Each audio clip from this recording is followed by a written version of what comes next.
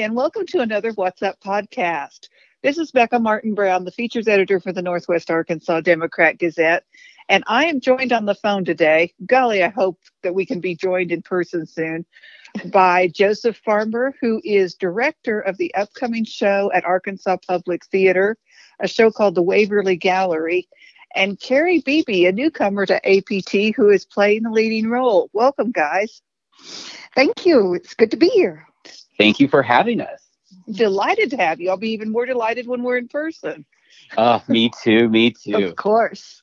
We've got a lovely, shiny new podcast studio in Fayetteville that we're just itching to use. But right now, this will do.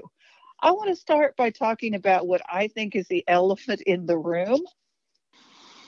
Mm-hmm. If you've read a synopsis of this show or you've read the script, you might think you need to go to the theater with 4 boxes of Kleenex and a big bottle of wine.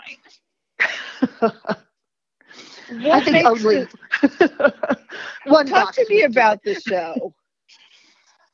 I personally recommend maybe just 2 boxes of Kleenex.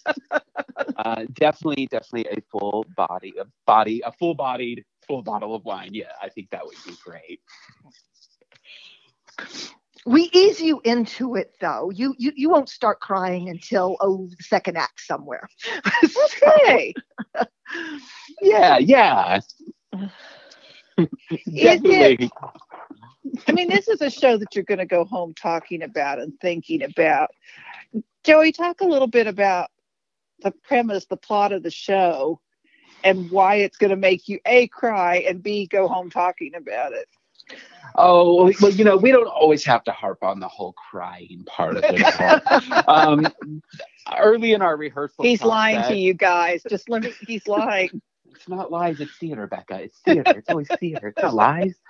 No, when we read through the show as a cast for the first time, I think we were all, very touched and moved by the piece. But there are light moments throughout the show, and it's very much a slice of life, a memory play akin to Glass Menagerie. That these are, this is somebody's recollection of what has happened in the past. So though the subject matter can get a little bit heavy, there are lighter moments, and the performances are really captivating. So we have a very talented cast. For your theater goers, there's a lot of stuff to unpack here. But we're telling the story of Gladys Green and what she has done with her life. We're visiting her toward the end of her life, and she has a lot to say. And throughout the story, we meet her grandson and her daughter and her daughter's husband and a new artist who comes to hang his art at the gallery that she runs. Kerry, do you have anything else to add in there? Well, indeed, we find out about her now, but there's also a lot of exposition about her life in the past. And she was important, and she was a social activist and a very gregarious person that touched everybody that she met. And that informs who she becomes. But I think it's one of the important things about the story to me is that when we meet a person, we just see that one little moment, and there is a whole rich history of who this person was and still is, and we need to just keep that in mind, that all people are so much richer than our immediate first impressions. That is a great takeaway from this show. I don't know if I ever said the show is called the Waverly Gallery by Kenneth Lonergan, and Gladys owns this gallery on a little corner in New York. Nobody really comes there, but she goes there every day. Mm-hmm. And sometimes people come and chat with her, and a new artist comes, and she's very excited about that. So it also addresses what do you do as the way you've defined yourself in this life starts to fade away. Mm-hmm. Yes. Exactly. As we all get older, and I'm 66 years old, I see that I can no longer do the things that I used to be able to do, but things that I thought defined me. And you just kind of have to rewrite some of that. Boy, you can clearly take on a big role because this is a huge number of words. Yes. Yes, it is. And I don't know has what very impressive shoulders. I will just say that she can you. carry a lot in the course of the show. It is a mesmerizing performance. It's been so much fun to put together and watch these folks create, and I'm just in awe of her transformation and being able to convey everything that happens in the course of the runtime of the show. I started to call Gladys the protagonist when I wrote about it, and she is, but there's really no good guys or bad guys in this show.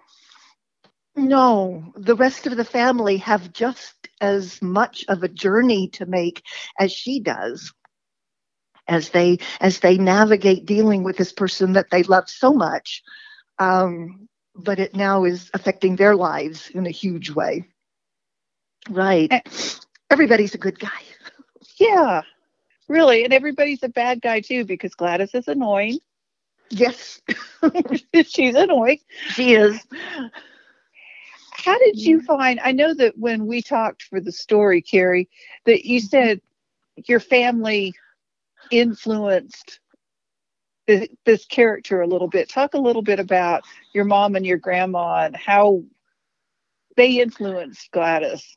Well, sure. And I didn't mention this in the story, but my husband, too, is hard of hearing. And I have entire exchanges with him that seem to be lifted right out of the script. Oh, no, that's all men. They don't have to be hard of hearing. Oh, okay. True story. Indeed. Selective hearing, maybe. But yeah, the people that you're closest to, in this case, my mom, every role I have ever played has some element of something that she was. Again, as we were talking about the richness of someone's life, there's a lot of history, and we all go through all of these different personas as we grow up. But yeah, my grandmother, she had Alzheimer's at the end of her life, and it was fascinating. She would enter into this fantasy world, and my grandfather would just let her go. I remember one time she said, my grandfather walked into the room and she said, "I don't want you, I want Leslie." And Leslie's his name. So we walked out of the room and came back in and said, "All right, what is it you want?" And in playing into her fantasy, he was able to keep her grounded and keep her sane. Mm-hmm. It was very, very, that was just lovely. My mom has dementia, not Alzheimer's, but Parkinson's dementia. And so she doesn't enter that fantasy world. So, but yes, as just about everybody, if you live long enough, you're going to have some mental issues. And it can be a really wonderful, weirdly wonderful experience. We went through this with a grandmother who we never knew when we went to the hospital to see her what age she would be and where she would be. Right. And we met her when she was a child, and we met her when she was a young woman, and we met her when she had young children of her own. And again, it's that everybody has a life that got them to this point. Mm-hmm. Mm-hmm. You get to see all kinds of pieces of that life later on when they all kind of meld. There's a wonderful line when the grandson says, something to the effect of, her mind is scattered into many pieces, but they're all her pieces. Mm-hmm. And there's a line in a theater review by Ben Brantley that he said, she's conducting what might be called extreme improvisation. She's bluffing. Yeah. Uh-huh. And that's good. I think you're going to be amazing. I have this great sense. Joey, how do you direct something when you're still a baby, son? You definitely put it on your gratitude list every morning. I'm thankful. I really am. I don't take it lightly. I think it's a huge honor when you've got folks like Kerry and Kathy Forbes is part of our cast, and we've just got a great group of folks. You let them go wild, and you set them all up there, and you block them a little bit. You see, this looks pretty, and this looks great, and whatnot. But these actors bring so much rich characterization to every rehearsal. It's just it's the best job in the world. I mean, I get to watch them create live in front of me, and every once in a while suggest something and remind them to, look over your books and whatnot. But a lot of times, by the time we're at the end of rehearsal, I think the entire production team is just, the wind is taken out of us. And there's some notes. We go home and consider some things and come back and do it again the next night and just improve on and find those layers. But it's awesome. Like I feel so lucky and so privileged to take part in this. Just being the director, these guys do all the emotional lifting. And I don't envy them there. Do you have family experiences that are being brought back to you, Joey, as you watch this? Yeah, I think a little bit. I feel like I've had these experiences, or I've had some of these experiences through friends and family members who have gone through similar things. So it is very much a mirror to a lot of folks' realities. Mm-hmm. I think Joey's still young enough he can remember things. Kerry, unlike the rest of us. I said, I think Joey's young enough he can remember things, unlike the rest of us. Sure. Yeah, think out for phones and gadgets and stuff to remind us of some of the other things. But I think this past year that we went through has been a good reminder of all the things that are really important to us. And so I think coming out of what we came out collectively, hopefully we're coming out of it better for and got our priorities in line. Mm-hmm. More appreciative of each other and what we can do again.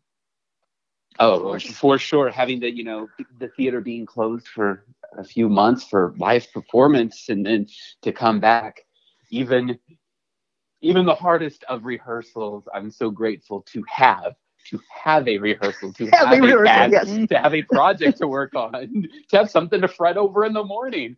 That's awesome right now. So, well, and we should mention that APT was the first theater to come back to live performance in Northwest Arkansas. Mm-hmm.